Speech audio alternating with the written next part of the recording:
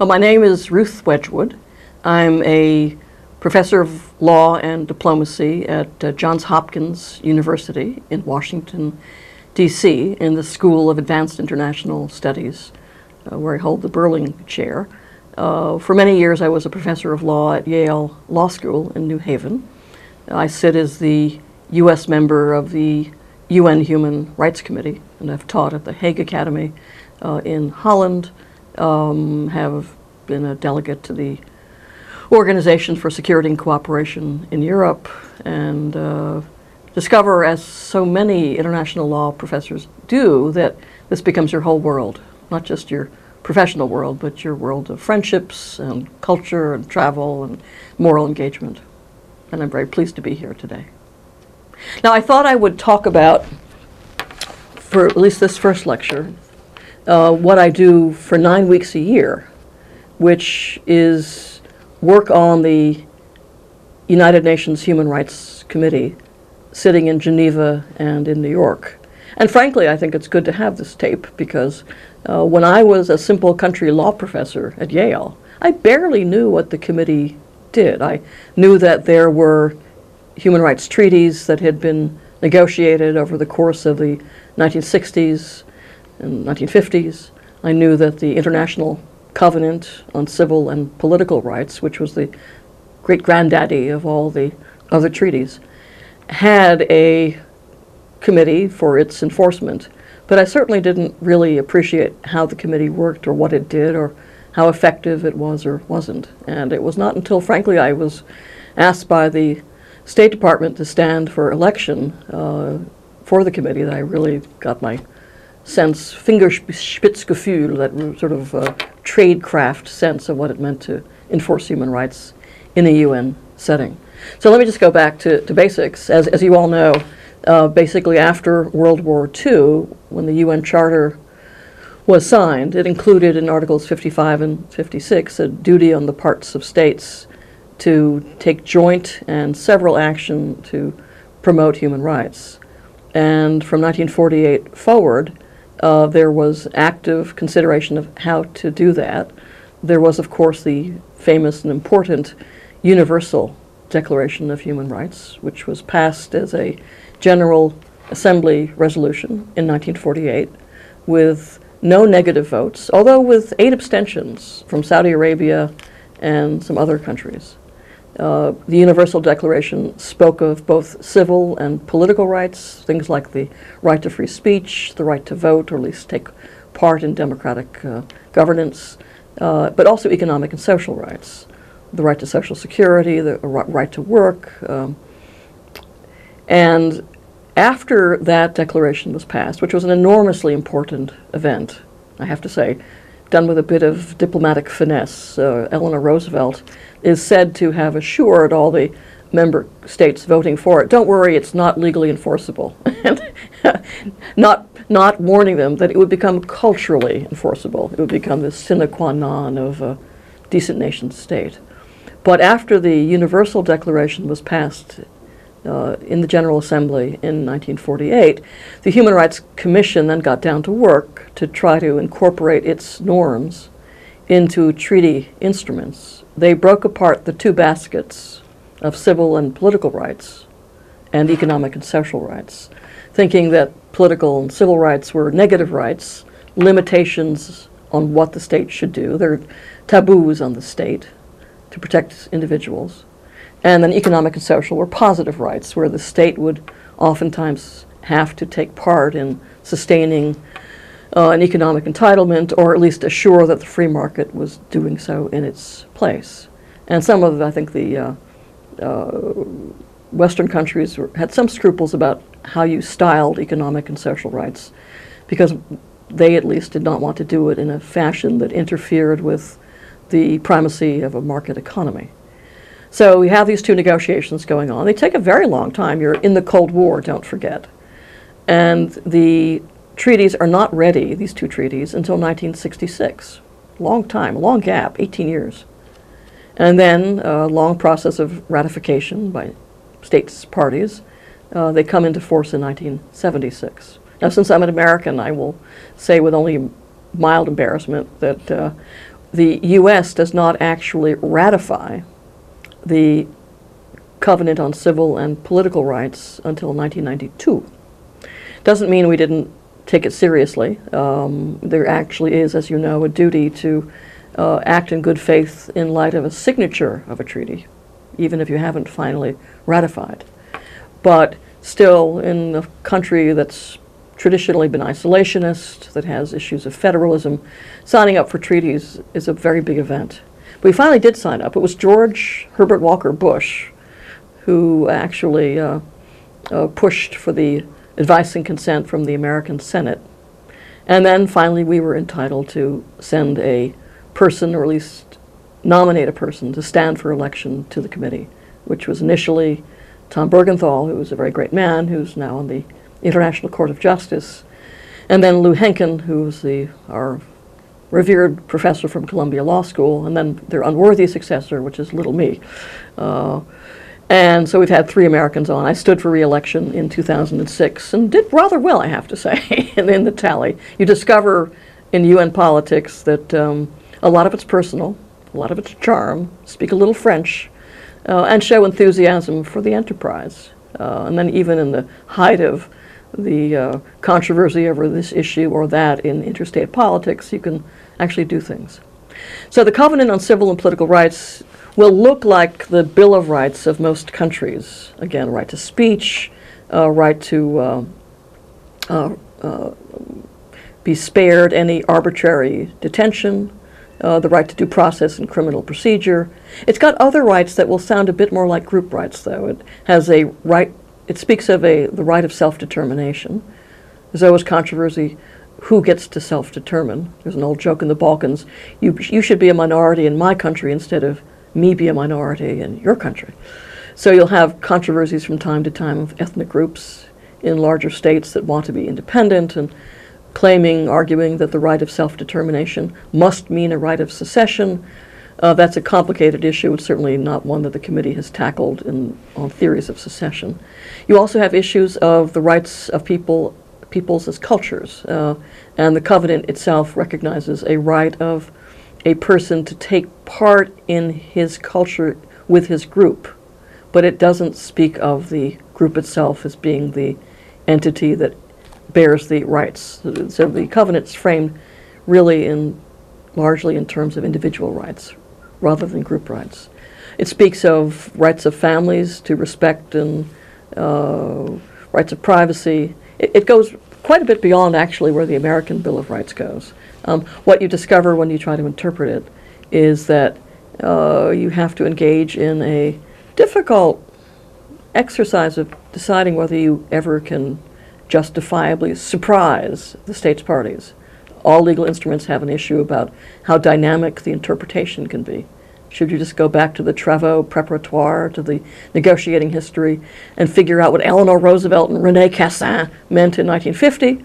Or are you entitled to try to reinterpret something in light of its language, but also in light of contemporary circumstances? And that's one that happens in the committee all the time. So let me tell you first a little bit about the committee. We sit in Geneva twice a year for 3 weeks each for our main sessions, and in New York once a year. New York has many pleasures, and also there are some of us on the committee who think that it's important to remind the main political organs of the United Nations that the treaty bodies exist and have an important voice. We are elected in our individual capacity, constantly correcting people, saying, I'm not a representative of the U.S., I happen to be American. And that's true of all my colleagues, too. It's probably fair to suppose that people, one way or the other, pick up some of the legal culture of the country of origin. So it's not surprising that an American member may tend to have American views on certain issues, or a Frenchman, or a Senegalese, or an Egyptian. But still, you don't represent your government. You don't take instruction from your government. You take an oath at the beginning to consider cases on the merits and independently. There is actually a careful process of recusal if your own government is the subject of a state examination. You are obliged to recuse yourself. So too, if a complaint is brought against your government. So there's an attempt to keep you as independent as you can be. That said, as a political realist, I have to note that, in fact, candidates for the Human Rights Committee have to be nominated by governments. So it means you have to have your government wish to ask you to stand for election or re-election. And some people have been on the committee for many, many terms, 10, 20, 30 years. But frankly, it doesn't pay any money, so it's not a great tragedy if in the exercise of your conscience as a committee member you don't get reelected or get renominated. But I do think that one has to be aware that there is a subtler kind of state, I won't say influence, but a kind of constraint where people sometimes don't get renominated by their states because of positions that they've taken. 18 members, largely from the first world, I have to say, and I think that's unfortunate. Frankly, I don't want the committee to become a form of multilateral moral colonialism. I think it's hugely important to have participation from Latin America, from Africa, from Asia, but it tends to be the developed states that think of putting up a candidate, that have the money to do a campaign in New York so you can meet with delegations and have coffee in the Indonesian lounge and talk about the committee. Rarely have we had members from Sahelian Africa, from sub-Saharan Africa. And that's unfortunate.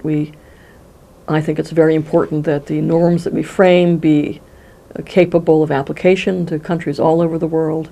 Europe itself has a highly developed regional human rights system. Latin America, North America have the Inter-American regional system that sits in Costa Rica. Asia is just getting started with the ASEAN Human Rights Commission. But still, one does not want this to be a solipsistic European conversation. And therefore, if I were Secretary General or High Commissioner for Human Rights, I would urge the states from Africa and other less developed parts of the world to think very carefully about the benefits that one can gain by having people who are familiar with those legal cultures be part of the committee's work. I'll give you one interesting new example. We've recently begun to worry about how the covenant relates to customary law. You typically think of the covenant as restraining the state. But in so many countries, the way that power is effectively wielded over individuals is at the village, clan, tribal, group level. A woman trying to inherit land in Benin is going to look to her tribal leader. And the issue has arisen now in a very plangent way. Should we say that customary legal institutions, non-formal legal institutions, which may be given a great deal of deference by the formal state, are those customary legal institutions themselves bound by the covenant? How would you think about a right to a lawyer in a tribal court, which hears less serious criminal allegations? So I do think it's important to have people from the developing world in the committee so this does not become a hothouse exercise of the haute bourgeoisie, but something that really makes sense in a variety of different settings. But that said, we've had members from typically the US, Australia, Canada, Britain, France, Latin America. At the moment we have members from Colombia, Ecuador, and Venezuela. We often have North African members. We currently have a member from Egypt, a member from Tunisia. We have a member from Japan, and have had for quite a while. Member from Ireland. I'm surely leaving someone out. Member from Mauritius. A lovely member from South Africa, who's the vice chairman of their Human Rights Commission. Typically, the members are either retired judges. We have the former Chief Justice of India, Mr. Bhagwati, whose brother is the famous economist Jagdish Bhagwati, very smart family.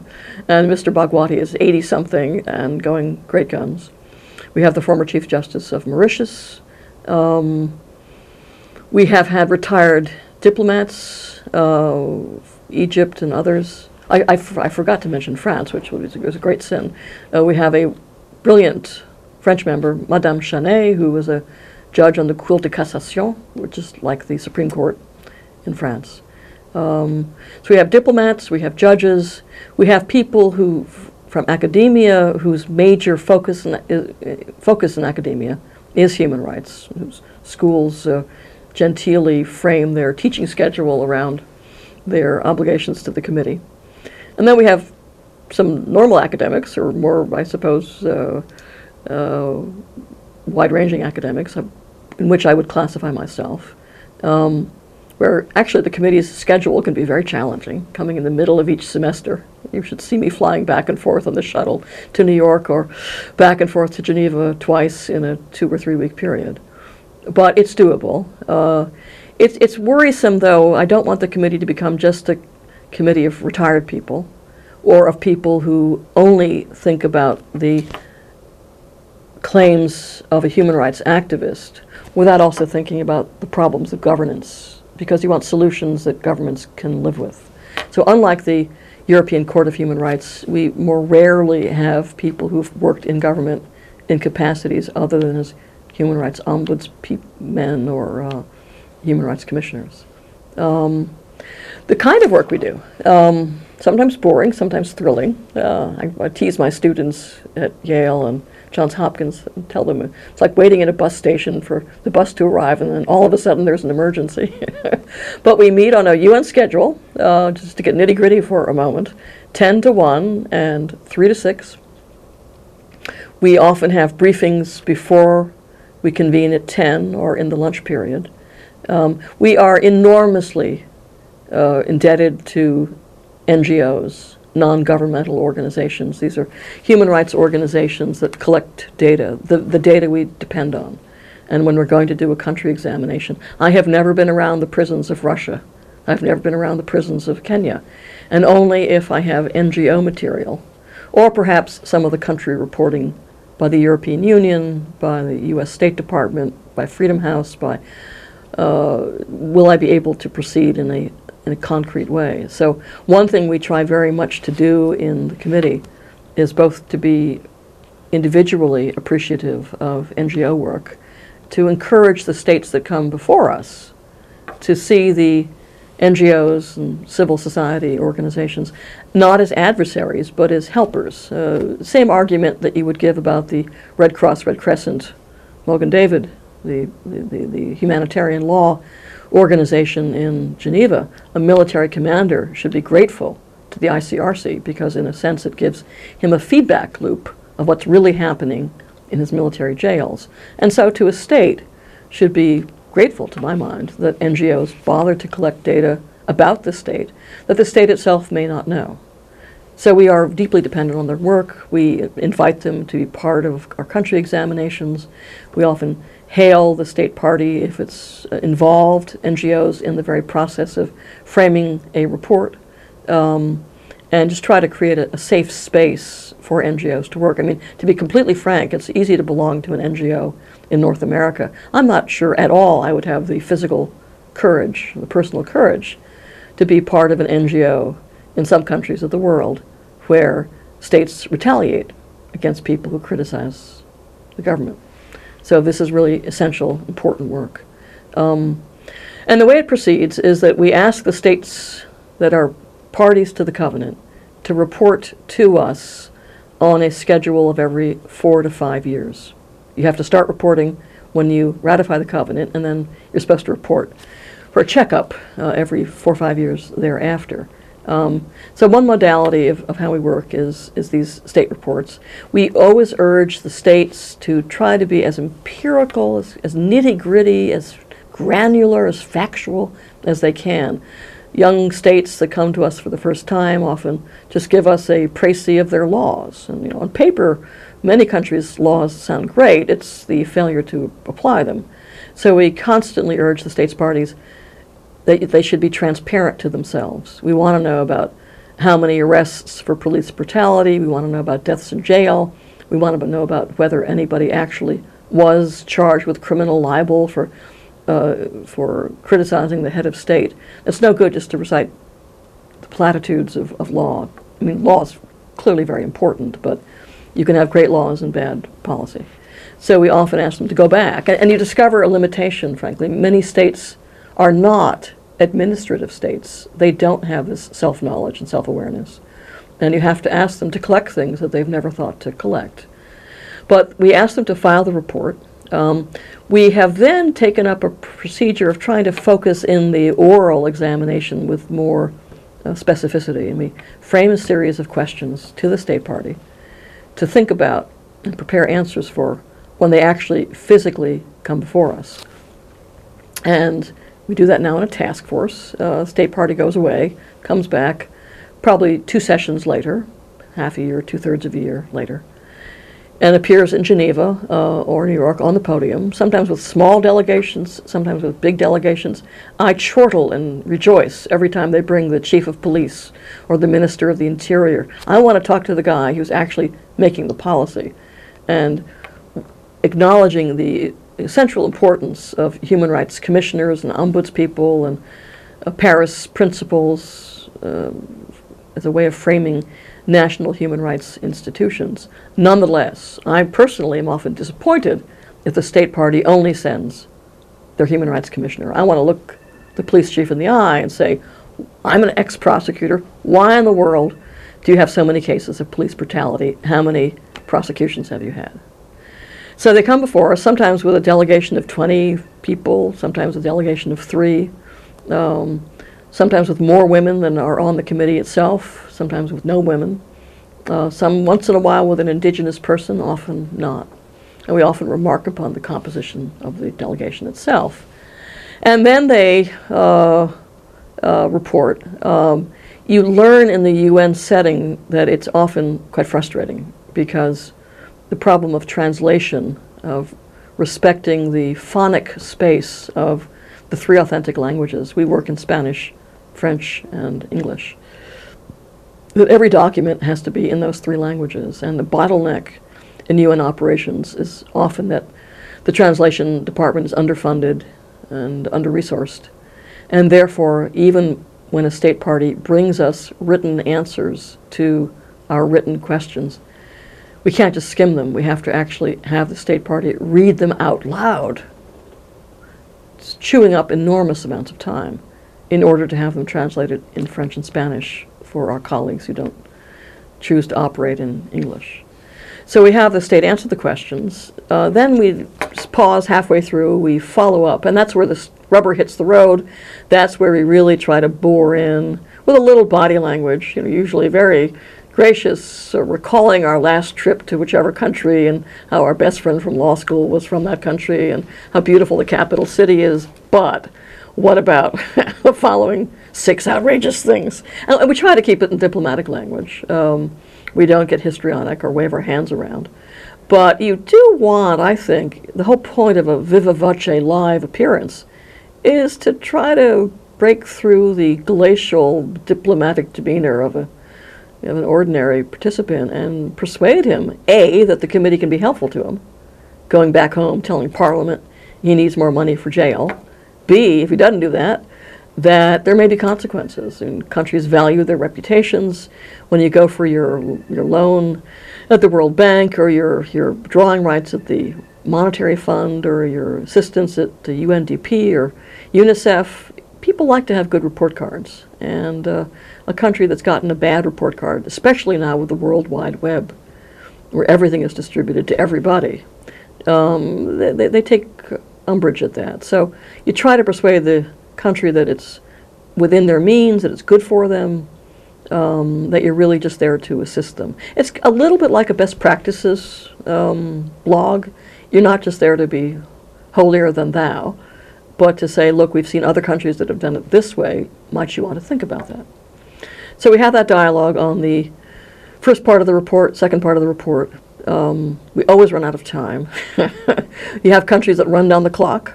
If a country doesn't much want to talk about an issue, they'll read through their written answers very slowly. And then you have a hurried dialogue at the end. Sometimes they send very low-level people, and then you know they're not interested. One of my hoped-for reforms, which I'm working on with my colleagues, is the possibility of podcasting. because I do think that for young people in so many countries around the world, it would not just be the formal concluding recommendations that we make, it's the process. There's a famous Marshall McLuhan quote, I think the medium is the message, or the process is the product, and to hear the government have to answer questions, particularly a government that's not democratic, but answer questions somewhere, I think will be thrilling to certain populations where they can't openly criticize the head of state without being accused of lèse-majesté or libel. Just the process is the product. They should see how this works. It would also be good for the committee. It would be good for the state party. You'd put it up on the web. It would bounce around the blogosphere, and a high school class in a country in Africa or a country in Asia could then listen to it on their own time. So I've been gently working on my colleagues, and I think it actually may come to pass. Just as we're using a new medium here, using the web, it would be very good, I think, to have these conversations on the web. And then at the end, we tell the state party if they have any details they left out, they can send us a letter in the mail. And we sit down to draft the concluding recommendations. They're often done in rather starchy diplomatic language. I always try to make mine punchier, being an American. But basically, you want to send the message to the state, what are the priority issues.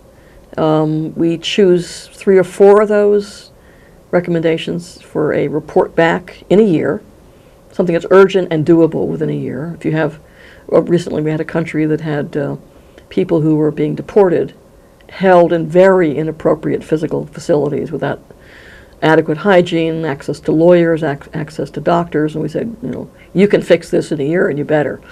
So we asked for a report back in a year. But otherwise the country takes it home and does with it what they will, or present it to the legislature, disseminate it to the population, ignore it. But that's what we try to do, is to just send a message which prioritizes for them what are the most critical problems. The second product we sell or offer is a individual complaint procedure for countries that have ratified an optional protocol. The U.S. hasn't done it, by the way, but Canada has, Australia has, Uzbekistan, Turkmenistan, Kyrgyzstan have, Belarus has. And in that procedure, anybody who's the victim of a violation of the covenant, it could be a prisoner in jail, it could be a guy who was beat up by the police, it could be somebody who was not allowed to protest on a public street, is entitled to write to the committee, even in non-legal language, doesn't need a lawyer, and say the following thing was done to me. And frankly, one of the things we do, it's a mixture of functions, but part of the staff of the committee helps the complainant, the victim, frame his complaint in legal language. And then it goes back to the state for their reply, and it goes back and forth, perhaps 3 times. And then ultimately we have to decide if there's a violation. And we get a draft from the staff and cogitate on it, edit it, disagree with it, and take a vote.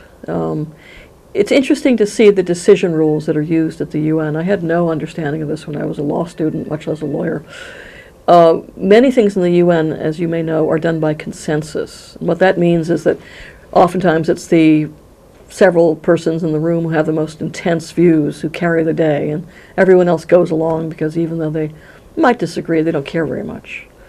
And country reports with our concluding observations are done by consensus. You can't dissent. On the communications, these individual complaints, you can dissent or concur, write a separate opinion. And then you get some of the most interesting jurisprudence of the committee, because you have people drawing distinctions and having a legal conversation with each other about how far, how fast to take the language of the covenant. But also there's a sense of solidarity, I think, and not wanting to undermine the authority of the committee. So at least I try to limit my dissents to not be picayune, but rather issues where I think there's a different view that deserves to be expressed. One issue that often does come up is how much we should surprise the states parties. For those of you who know some international law, you'll know that when you sign up to a treaty, you oftentimes can take something called reservations. Those are like footnotes, saying, I agree with everything you say, except I'm reserving on my right to wear a blue shirt on Thursdays. It can't be something that entirely goes against the purpose of the treaty. It can't frustrate the object and purpose of the treaty, but it can be a small item that you need to change because of some peculiarity of local law or local preference. But the interesting point I just want to draw out here is that when you have dynamic treaty interpretation, when the treaty may be at least slowly changing meaning over the course of 10 or 20 or 30 years, still the law of reservations currently says you can only reserve at the time you join the treaty. So I've teased my law students at least about the idea of jumping reservations, that if the committee or if any treaty took on a meaning very different from what it had when you signed up for it, should the international legal system think about some way of permitting a kind of re-reserving, a secondary reservation, because after all, you didn't know to reserve initially because no one was reading it that way. Anyway, I've never done that, but I have done, actually we had one odd, funny case in which a Spanish marquess complained that she was not allowed to succeed to the rights of the duchy, or was it a duchy and a marquess, which way around, I forget, but that we should apply the norms of equality to the rights of inheritance of noble titles.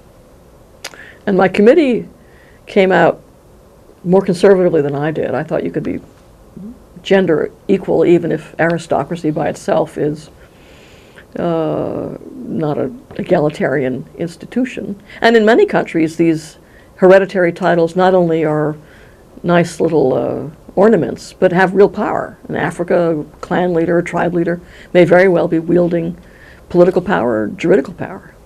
So I didn't think it was a funny case. I thought it was a serious case.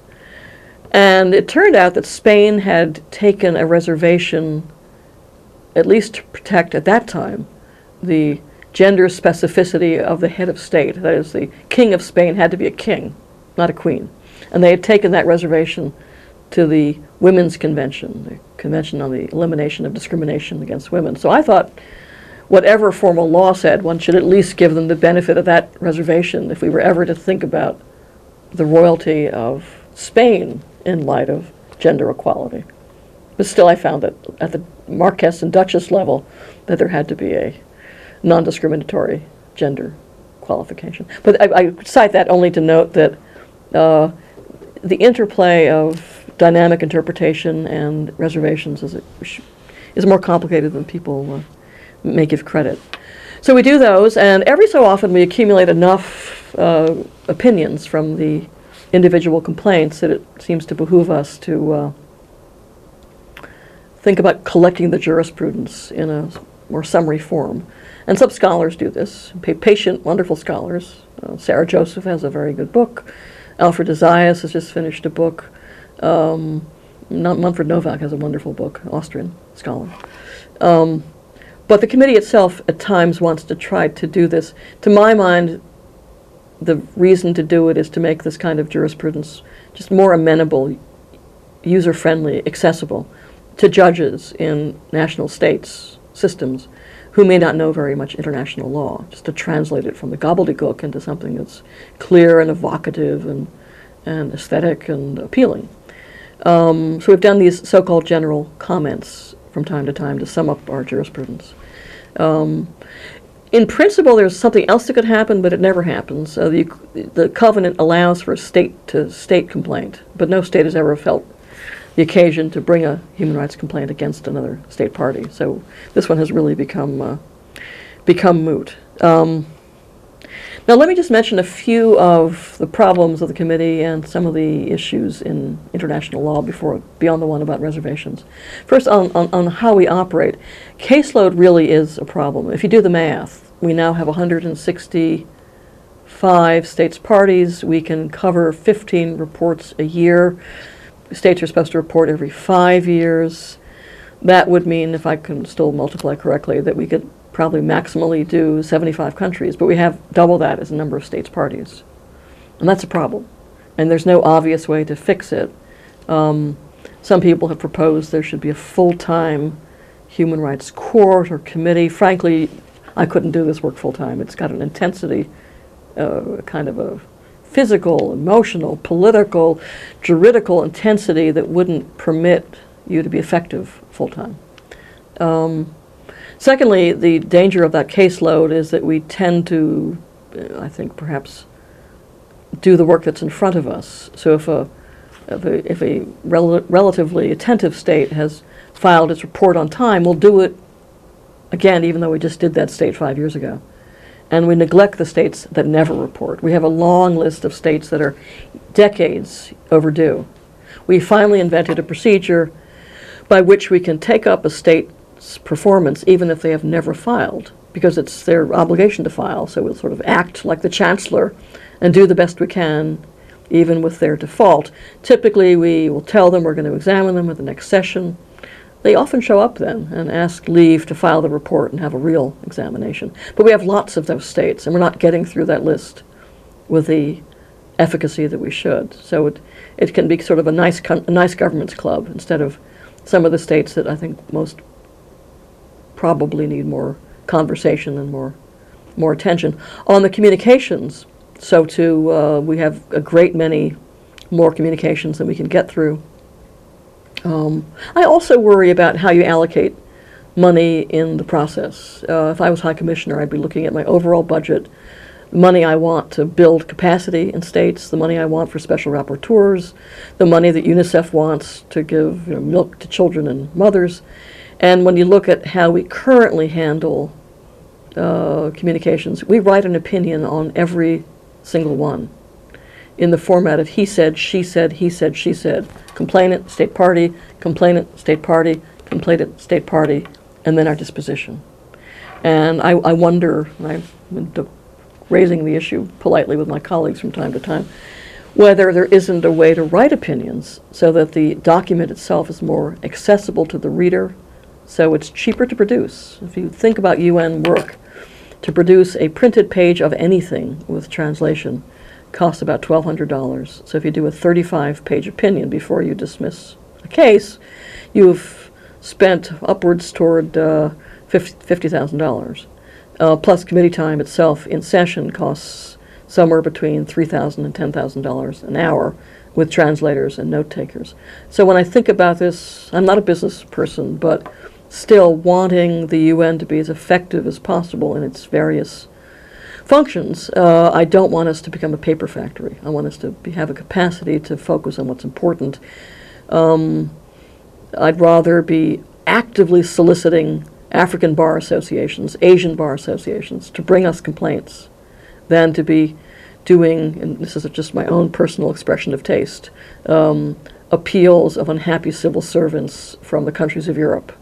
There are a lot of serious issues out there, and in my view, it's a personal view, not the committee's view, we have to find a way to attempt to assure, even though anybody has a right to bring a complaint, in the way we handle them, to try to focus our limited time resources on ones that really go to the core of human entitlements in situations of emergency and importance. I should also mention one thing about the attempt to intervene in an emergency situation. Most international bodies, including the International Court of Justice, have a preliminary stage where they can do what a common lawyer would consider to be an injunction.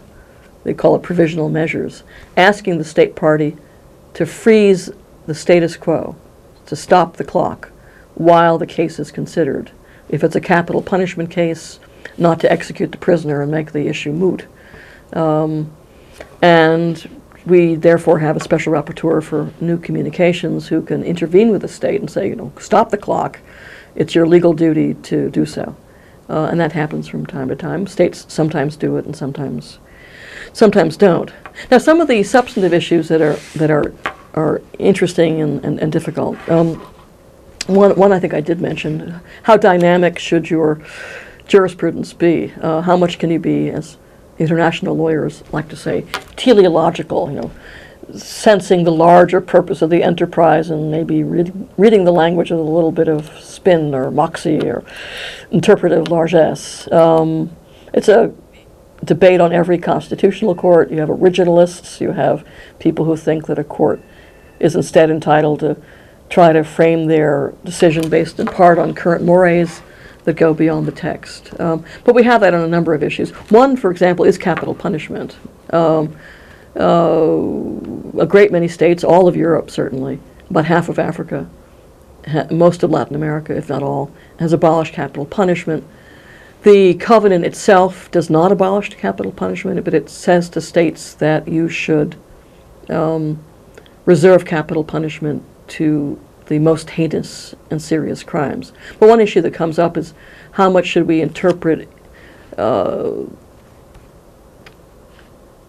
articles of the covenant that might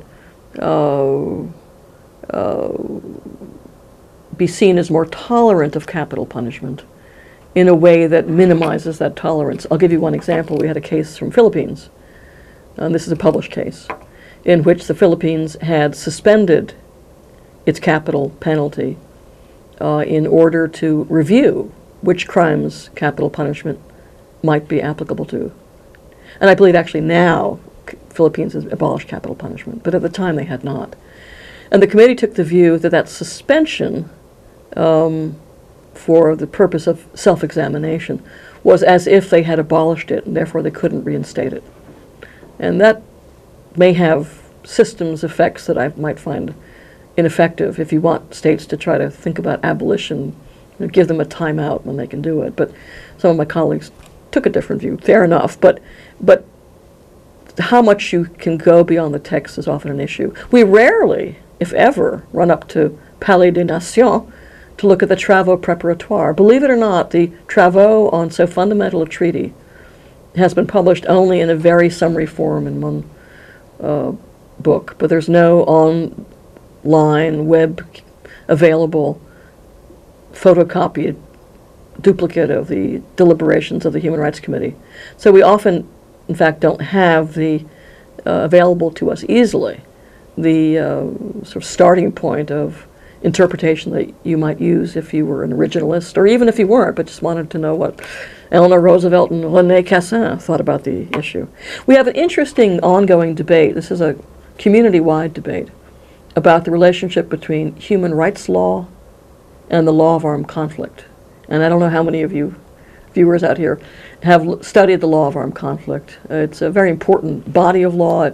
It takes account of the tragedy of war, of the exigencies of war, of the fact that a state fighting a war may feel that its survival is at stake. And it says, nonetheless, within that framework, we can demand of you some at least minimum performance of not ever abusing prisoners, of never deliberately striking at civilians or civilian objects and facilities. And when you're targeting a military object or a military person, which is what fighting a war is about, you should minimize, or at least keep proportionate, the harm to nearby civilian facilities or civilian people. This is the idea of proportionality and avoiding collateral damage. But still, law of armed conflict has some features that would be seen as very extraordinary in peacetime, capturing prisoners and keeping them detained. So one debate we're constantly having is, how do you integrate these two bodies of law, human rights law and law of war? Does one trump the other? Which is superior? My own view is that IHL, law of war, is often called international humanitarian law. It's confusing because it has the H word in it, but it's IHL and HR are separate. Human rights law or international humanitarian law, also known as law of armed conflict. My own view is that you certainly would read the law of armed conflict, IHL, in a different way in 50 years later, once you've had human rights law develop. I mean, things that would have passed muster in World War II would no longer be accepted, even if the treaty hasn't changed. But at the same time, they are distinct. And there are problems in wartime that are different from the problems of civil governance in peacetime. So even some of the specialized monitoring bodies for law of armed conflict, like the important International Committee of the Red Cross, may at times take the view that a issue should be governed by IHL, law of armed conflict, and not by human rights law directly. We have a debate about whether the covenant applies onshore or offshore. What do you do if a country acts abroad? The covenant speaks of matters that occur on the territory and within the jurisdiction of the state party, should you read the and as an or. And we had a series of court cases that arose from some extraterritorial death squads in the 1970s and 80s, in which the committee first began to explore the claim that the covenant might apply even to sort of so-called foreign policy operations or national security operations that apply offshore. We newly have some interesting issues coming up about the relationship between the covenant and organs of the United Nations. Because the UN, as you probably know, doesn't sign treaties. It administers them. It ought to act in accordance with them, but it does not see itself as being technically bound by them. But we've begun to have cases where some of the issues of due process that would be required of a state when it acted on its own authority are being raised on issues of multilateral organs that take action to try to protect international security. If you have sanctions, say, against a group that's thought to be giving financing to terrorism, international terrorism, the Security Council has two committees that do that. What, if any, obligation does the state party have in advancing names to such a committee? Can you name a supposed suspected company thought to have given money to a terrorist organization without giving it due process, even though the Security Council has ordered you to do so? So it's an interesting, it's ironic, I suppose, as the United Nations takes on more core issues of governance, it's begun to have some of the same problems of how you use intelligence and how you protect intelligence sources, and yet how you protect due process for individuals. Same problems that governments face constantly. Let me say a few more things since I may be running out of time. One of the issues on state performance for even good faith parties is the problem of federalism. A great many countries, as you know, have a national government, but then may have states or provinces or Länder in Germany that have quite substantial independent constitutional powers. What do you do when you have a national government sign the country up to our treaty to respect human rights, but some of the issues of violations may occur at the state, Länder, province level? Now, it could be that in a particular state, the central government could order this sub-national jurisdiction to comply. But in many countries, they're quite independent. So what do you do when state responsibility, international responsibility, which may result in damages as well, is only encountered at the central government level, but it's the province, the Länder, the local state or city that is engaging in the behavior that constitutes a violation? Nobody's quite figured that out. It may be, in fact, almost a natural limit to how much compliance we can reasonably expect. And you hope that much of the work that a committee like this does is by exhortation and cultural change and evocative summoning to virtue, and not simply by formal legal obligation. But it is a problem because oftentimes states parties come back to us and say, sorry, we'd love to, but the province says no. We're stuck. And they may be using that as an excuse. But there are limits to how much people want to centralize power at the national level. And states and provinces are often very jealous of their own power. And I also, I think, am struck by the issue of being realistic about the amount of state compliance that we do get. If we, for example, deliver a set of views in a individual case where there's a victim who's been beaten or tortured or arbitrarily arrested, we will publish our views to the state party, and then we engage in a dialogue urging them to comply. And oftentimes that goes on for quite some time. And I have to say, I won't name the number, but at one point when we did a head count to see how many states were compliant with our views, It was much lower than I expected. I expected something up like a dentist, 99.9% compliance, not nearly hardly. Well below that. Even countries that are considered to have nice governments, they're otherwise liberal governments or responsive governments, but many of our cases touch on issues of acute sensitivity, and you discover that even genteel regimes are often not embarrassed to say no. So we have at them, and sometimes by dint of repetition you see a change in behavior.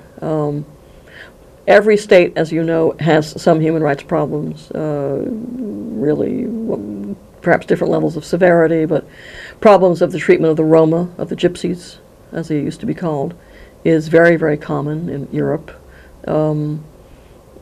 It's surprising how governments that otherwise are very attentive to civil and political rights are often quite heedless about how the Roma are segregated, or their children are put in segregated school slots and tracks.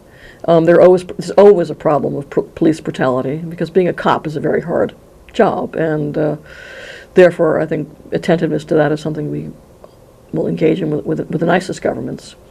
It's also very hard for governments to accept criticism, so you'd be surprised how illiberal libel laws are. Libel is often used as a way of shutting down citizens' complaints, even, again, by countries that otherwise are seen to have democratic and liberal regimes. So there's never a country where there's not some issue where I think one can usefully dialogue on it. Currently, we have many countries where, because of economic development, the capacity of indigenous peoples to survive economically is endangered, and we're beginning to think how to do those issues. There are other issues to cover, and I can leave those to a different lecture, but I'll just note them now, if I may. We are not the only treaty body, and it's important to make the task of the state practical and economic. With 7 treaty bodies and 7 different treaties, a small, poor state may have a difficult time in filing reports at 5-year intervals. So there has been discussion from time to time about some way to consolidate the treaty review process. But history plays a part, and these treaties grew up gradually: civil and political rights, economic and social rights, the Race Discrimination Treaty, the Women's Convention, the Children's Convention, the Torture Convention, now the new conventions on migrants and handicapped. And if you tried to meld them all into one hurly-burly 6-hour review, I think you would lose some of the salient detail and importance of those treaties. But one is aware of countries that feel overwhelmed economically, just administratively, in trying to file so many reports. So there's been an ongoing conversation about that. And then there's the issue of the relationship of these so-called expert bodies, these little bodies of ex-diplomats, or current professors and ex-judges, how they should relate to the more political organs that deal with human rights in the UN system. The Third Committee in the General Assembly on Economic and Social Matters, the Fifth Committee on Finance, the General Assembly itself, and then, of course, the new Human Rights Council. And that probably is an occasion for a different discussion. But there is the hope that the kind of rather neutral, surprisingly apolitical kinds of reviews that we do, where you're not carrying water for anybody else, where you're not beholden to your regional group, where you're just, like Dick Tracy or the old detective show on American TV, just the facts, ma'am. You're just trying to be as empirical as you can, just to help the country understand more about itself. It's a fairly honest process. I was pleasantly surprised when I arrived.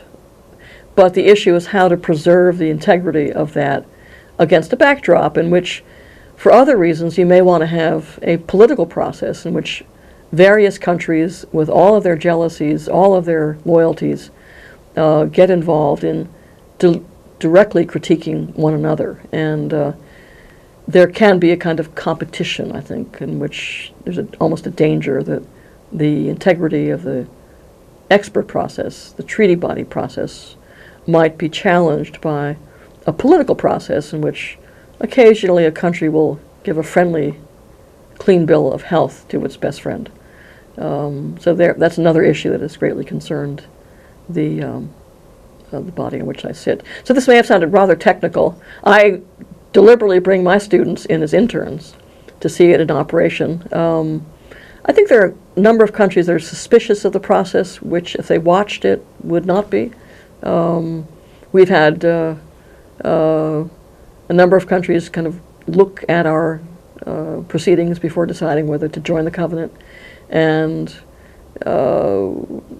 even if countries aren't fully compliant with our recommendations, I think it's good that they hear a different voice. It's a reality check. It's the old joke about conscience. It's the little voice that tells you somebody might be watching. And that's the kind of role the committee plays.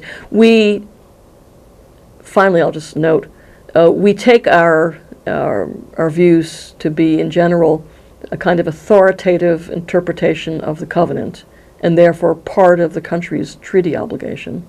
But at the same time, we don't claim that either the views in our individual cases or our concluding observations after the 5-year country report are themselves directly binding legal obligations. It's an interesting, I think, useful mixture between law and politics. It's an authoritative interpretation, according to us, of a legal obligation. But what is clear, and most countries concede this, that the country has a legal duty to consider our views in good faith before rejecting them or accepting them. And it's that kind of conversational mode, I think, that will make the treaty process effective. Countries don't want to get screamed at, but every once in a while they just need a reminder that there's a different way to do things, and they can still do what they need to do as states and perhaps do it in a different way. So I don't find the work, despite my bus station metaphor when I began, I have to admit, at times it's deeply boring. If you're just sitting there reading a document you already have in translation, so the Spanish and French version can be put before my colleagues. But there are moments when there really are opportunities to get up inside an issue and to really have an effect on a member of a delegation. And that's why I leave my kid and my spouse, and with all the household difficulties that it causes, and go off to Geneva and New York 3 times a year. So thank you very much for listening.